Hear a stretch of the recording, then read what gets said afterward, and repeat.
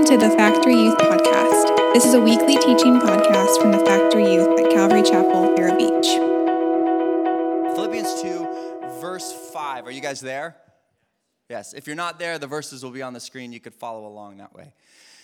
All right, it says this: "Let this mind be in you, which also is in Christ Jesus, who, being in the form of God, did not consider it robbery to be equal with God, but made himself of no reputation, taking the form of a bondservant and coming in the likeness of men.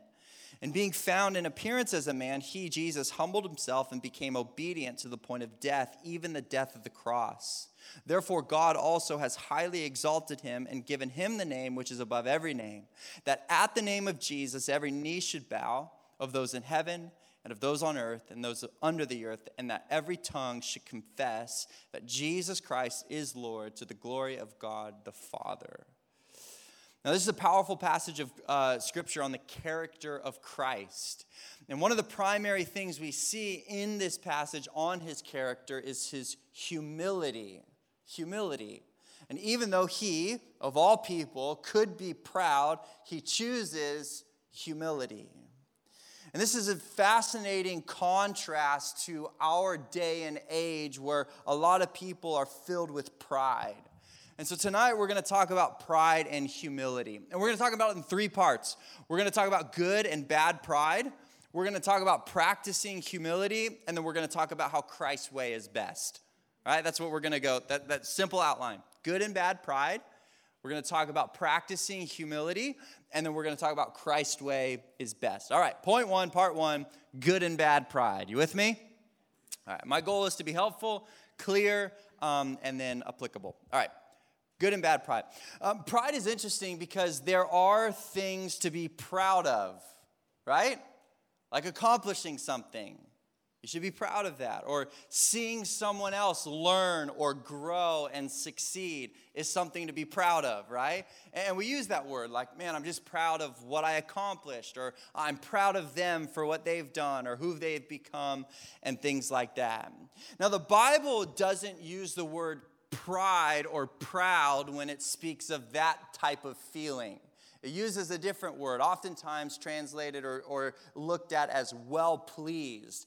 Think about the Genesis account when God creates the heavens and the earth and everything in it. After every day and after every creation, he says, it's good.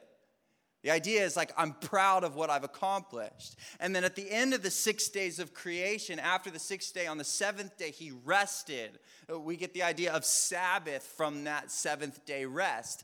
And the idea of rested is not that God was tired. It wasn't after all of that creation, God's like, I need a nap, I need a rest, I need to just sit back and chill. The idea of rested is that he was proud of what he accomplished. It's basically, the only way I can describe it is what I feel like after I've mowed my lawn. After I've mowed the lawn and I've used the weed eater and I've edged and I've used the leaf blower and blown off all the leaves into my neighbor's yard, I sit back and I just am like, I crack open a LaCroix and I'm just like, yeah, I did that. And I'm like, babe, I did that. It's my lawn. It's my plot of planet Earth. I own that. I mowed that. It's mine. And I feel great.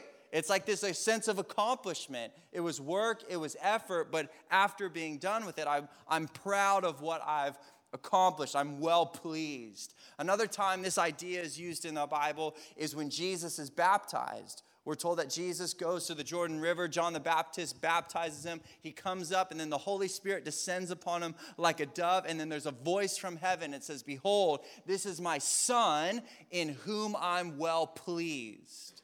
And the amazing thing about the approval that comes from the Father to Jesus, it's before he ever does anything. Right? Jesus is baptized, and then from his baptism, he goes and begins to do the ministry. It wasn't like at the end of Jesus' life, after he'd done all these things, God was like, okay, I'm pleased with you. The approval came before the working. Are you hearing me? The identity that he has in God is where he gets his approval from. And so the encouragement for us and our identity and who we are is that God's approval comes from our identity, not from what we accomplish. The approval from God, he looks at you as a beloved son or a beloved daughter because of your identity and relationship with Christ. Approval comes before the action or the accomplishment. But the idea is this is well-pleased or finished, or I'm proud of something.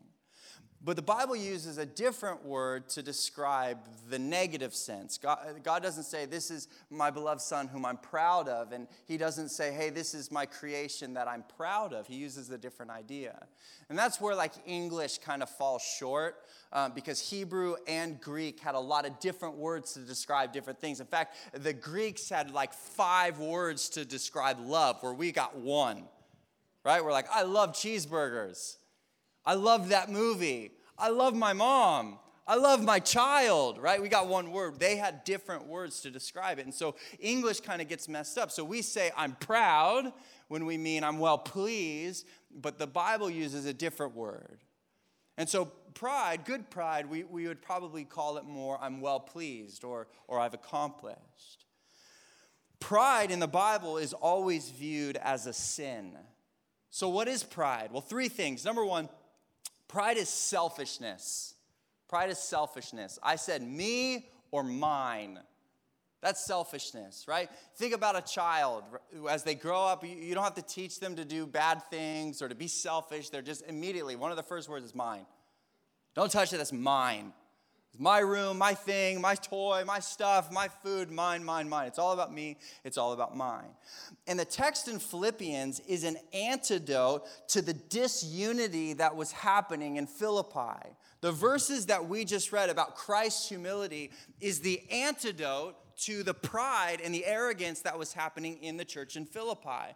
And the Apostle Paul instructs them to be unified and to have the same mind as Christ.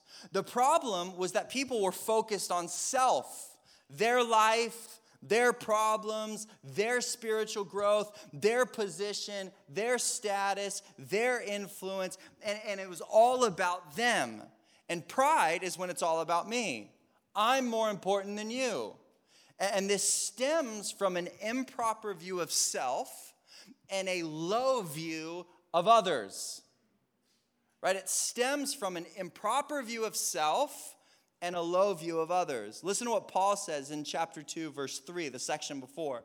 He says, talking about how we are to treat one another. He says, let nothing be done through selfish ambition or conceit, but in lowliness of mind, let each esteem others better than himself. And let each of you look out not only for his own interests, but also for the interests of others. And in this verse, he gives us a proper view of self and then an esteemed view of others. Right? The proper view of self, he says, look out not only for your own interests. In other words, look out for your own interests. He doesn't say don't think about yourself at all. He says think about yourself. Look out not only for your own interests, so look out for your own interests, but also for the interests of others. And then this is the key. It says esteeming others better than yourself. So it's a healthy view of self. Okay, I need to look out for my interests in the sense of I need to make sure that I'm moving forward, I'm making good decisions, I'm growing in my relationship with God, I'm hearing from him, I'm being obedient. There's absolutely things that you have to look out for yourself for. Are you hearing me? Like we're not just to like ignore yourself, but there's a proper view of self that leads to an esteemed view of others. And so selfishness is when it's all about me. Selfishness is it's all about my life. It's all about focus completely and entirely on me. And this problem when everything becomes selfish or self-reflective or self-focused is one, we start mistreating others, right? Because it's my life is way more important than yours. Have you guys seen that Instagram video or that TikTok about that guy that's like, he's being interviewed? This is so random. It just popped in my head. So if you haven't seen it, I'll move along. But it's a guy interviewing, and somebody walks in front of the camera, and the guy's like, I can't believe that. He just walked in front of me. And the guy he's like, well, everybody's busy, and everybody has their own life, and everybody's like a multiverse of feelings and emotions inside themselves. Have you guys seen this video? Yeah. And it's like, and the guy's like, that was deep. And he's like, well, you got to dig deep if you're going to find things that are deep. If you're always sitting on the surface, you're never going to find anything of depth. And the guy's like, whoa. And it's kind of that idea where like everybody has a life and circumstances and situations and feelings and trouble at home and things going on. But selfishness thinks I'm the only one that has this kind of stuff going on. And what a proper view of others does goes, I recognize I got stuff going on, but I'm going to esteem others. I'm going to focus on how can I help somebody else? Because if I can learn to focus and help somebody else, what we see is our problems begin to shrink. One of the best antidotes to pride is service. One of the best antidotes to selfishness is looking out, how can I serve somebody else? Because then all of a sudden my problems might fade away or seem insignificant, not just in comparison. That's not what I'm saying. I'm not saying go find somebody with the most miserable life you can find, hang out with them, and then your life will seem better. It's not what I'm saying. But what I'm saying is as you learn to serve and give and esteem others, your situations begin to fade off into the background. But there's selfishness, that's pride. The second idea of pride is self-righteousness. I call this my way. Selfishness is basically saying, I don't need anyone else. It's all about me. Self-righteousness is saying that I don't need God. In an age of pride, we think that we're good enough to be approved by God, gain access to God, and hold our own before God.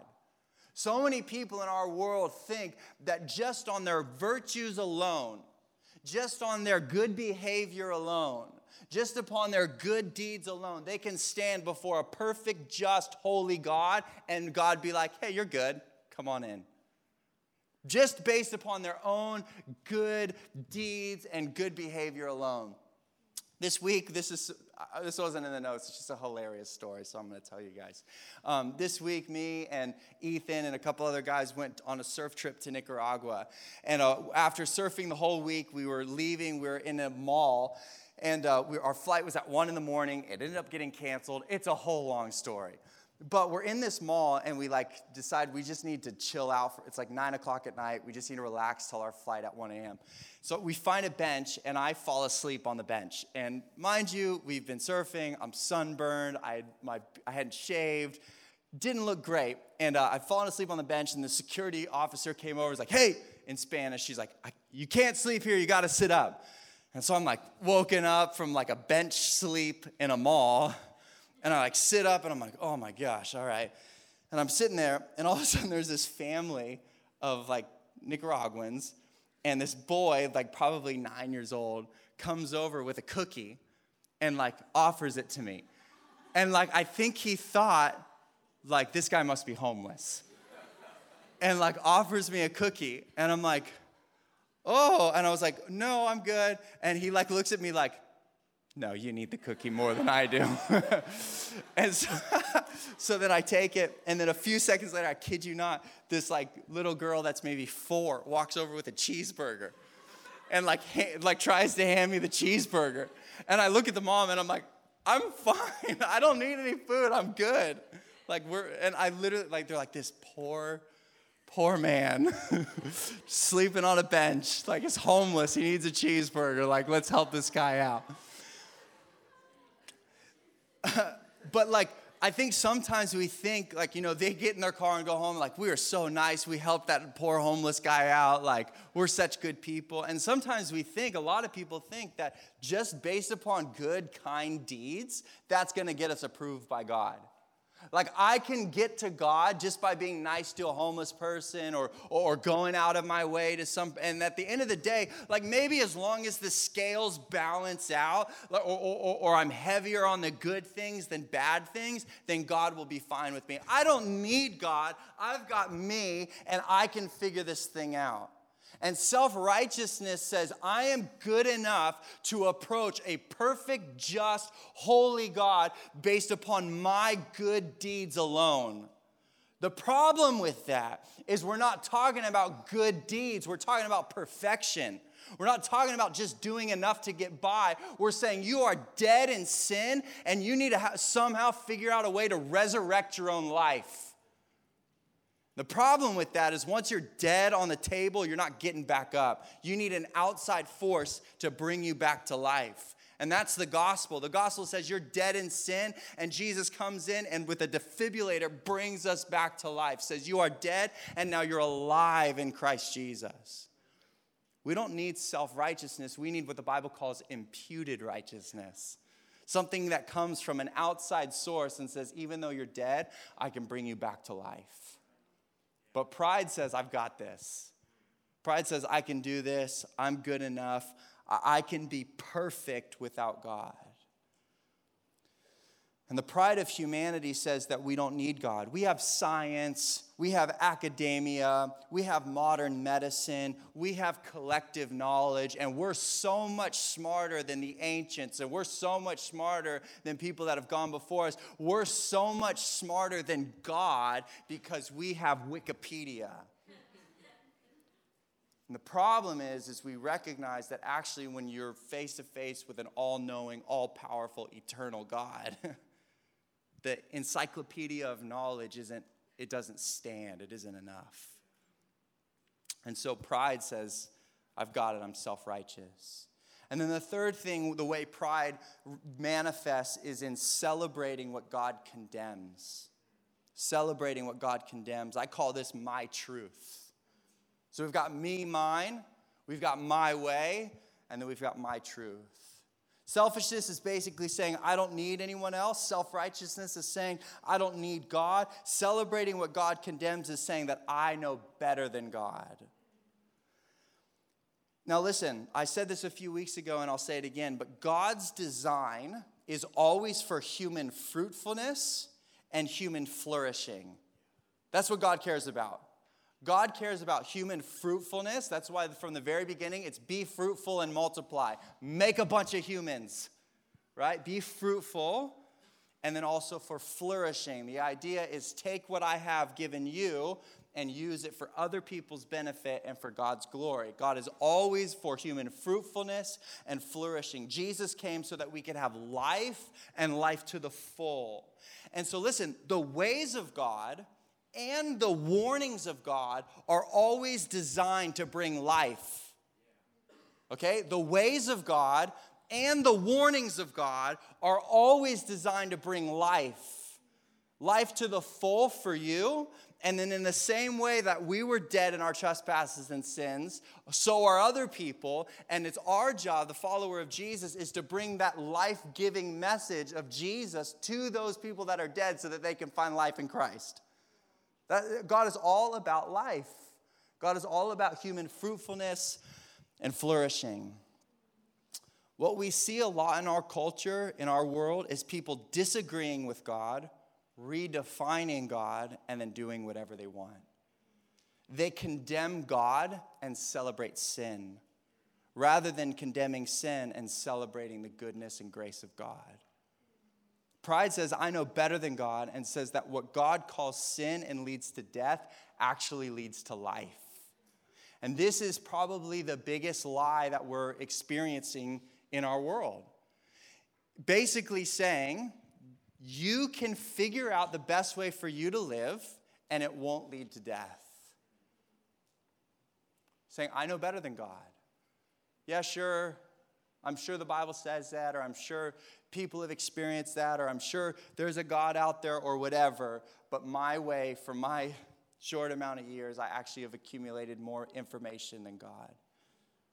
And pride says, I know better than God. And says that what God calls sin and leads to death actually leads to life. And so whether it's a behavior or an activity or an identity, we must submit what we think under what God thinks. Trust and obey that the words of God are going to lead to life, and choose to trust him beyond what we feel or understand. This is sort of the call of the Christian, right? It's to deny yourself, take up your cross, and follow him. It's to say that I'm going to submit my feelings, my experiences, my desires, my emotions or attractions that I can't quite articulate. I'm actually going to submit that to God and his way and trust that his way leads to life.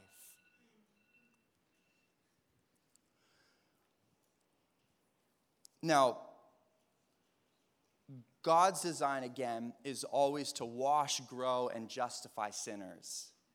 And so the invitation is regardless of background or context or failure or desires or appetites or whatever. There's an invitation to follow Jesus and to grow and to become like him. And so we must learn to celebrate God and condemn what the Bible calls sin, trusting that God's way is right and good, even if it's culturally difficult or if it causes us to die to ourselves, which is ultimately the life of the Christian, denying self, taking up the cross, and following him. Okay, so that's the first point, good and bad pride. Pride is self-righteousness, selfishness, and celebrating what God condemns. Point number 2, we have to practice humility. So practice humility. This text, again, also shows us how to practice humility. The context of the passage is important. Paul is explaining to the church how to behave towards one another, and then he uses the behavior of Christ as our example. And there's 3 motivations that he gives us to practice humility. The first is others. How do you practice humility? Others. Esteem others. Look for ways to serve one another. It's been said, and every time I preach on pride and humility, I say this, but humility is not thinking less of yourself, right? It's not thinking like Eeyore, like woe is me, I'm such a mess, like I suck and everybody else is great. That's not it. Humility is thinking of yourself less. Does that make sense? It's not like, oh, I'm this loser. But rather, I'm thinking about others. I'm not focused on me. I'm learning to look out for others. So how do we practice humility? Well, we think about others. How often? Well, maybe just more than you. I mean, if we started there, that's like a pretty good goal. Think about others more than you. Well, I think about me constantly. I mean, all the time. I wake up, it's me. I need coffee, right? Get up, make my coffee. I need food. It's all about me, and it takes a while before we begin to think about others. So learn to think about others. The second motivation is Jesus. We can't get to God on our own. We need Jesus. And listen, we need Jesus once for salvation, and then we need Jesus every day for life. You need to place faith in Jesus for sins to be forgiven and to be entered into life in relationship with him. We need Jesus. We need the cross. We need what Jesus has done for us. We need access to him.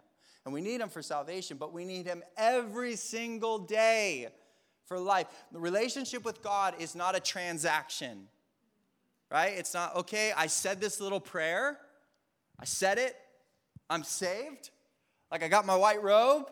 I'm singing Kumbaya, like we're all good, and that was it. It was my one transaction, and now I'm good. No.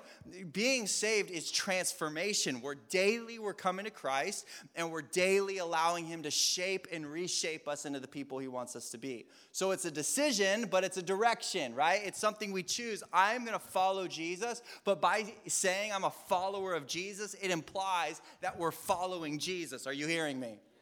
Following Jesus is not following me. Following Jesus is not following Instagram. Following Jesus is not following just my friends at school. Following Jesus is saying, I am going to follow him and his ways and his words and what he's into and what he's against and all of it. And part of following Jesus is taking all of it. Right? Jesus would say, blessed are those who are not offended because of me. He would tell one sermon, he had a huge crowd of people. I love this story. He's got a huge crowd of people, and he stands up, and he says, unless you eat my flesh and drink my blood, you'll have no part in me. And everybody's like, that is so weird. And we're literally told that from that day, a bunch of people left. They're like, I'm out. This is getting too weird for me. I'm not into it. And they leave. And I could imagine people are like, Jesus, like, we had a good thing going. People are listening to you. People are following you. And then you had to say the one weird thing about the flesh and the blood. Why the flesh and the blood, man? But just keep it easy. Keep it simple.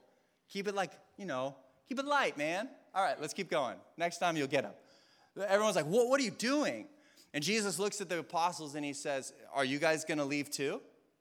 Like, has this offended you guys also, the 12 disciples? And Peter speaks up and he says, where else am I going to go? For you alone have the words of eternal life. What Jesus is teaching them is that it's not just about the parts you like about God that you take. It's about the whole thing. It's about I'm choosing to trust my whole life into the hands of God, and I'm choosing to obey everything that God says. And because of that, even if it's disagreeable, even if it's culturally irrelevant or whatever, we're going to say, I'm taking all of it. It's Jesus. And then the third thing, how do we practice humility, is through God's word. Right? We trust that God will be true and every man a liar. His ways are the best, even when we can't see it in the moment. So humility. So we practice humility from others because of Jesus and by God's word. All right, point number 3. You guys still with me? All right, I got a couple more minutes. We'll be done soon. Point 3 is Christ's way is best. So good and bad humility, practice humility, and then Christ's way is best. The passage we began with is one of the most remarkable and powerful overview of the person and the work of Christ. It begins with Christ's divinity. In other words, Christ is God. Christ is God. When we talk about Jesus, we're talking about God. You understand that? When we talk about Jesus, we're talking about God, Christ's divinity. It says, again, in a kind of complex, confusing passage, it says, Christ, who being in the form of God, did not consider it robbery to be equal with God. In other words, Jesus is God. But not only does it speak of Christ's divinity, it also speaks of Christ's equality. He is the second person of the Trinity. Now we're going to go here for a second because it's important. We believe in one God, but that God is 3 persons: Father, Son, and Holy Spirit. 3 distinct persons that make up the Godhead, all co-equal, co-eternal, but distinct in role and function, equal in power and position. Although Jesus is forever revealed as the Son and at the right hand of the Father, he is also forever revealed as the sacrificial lamb with the marks of the sacrifice. But he is equal with the Father, but forever revealed to us as the Son.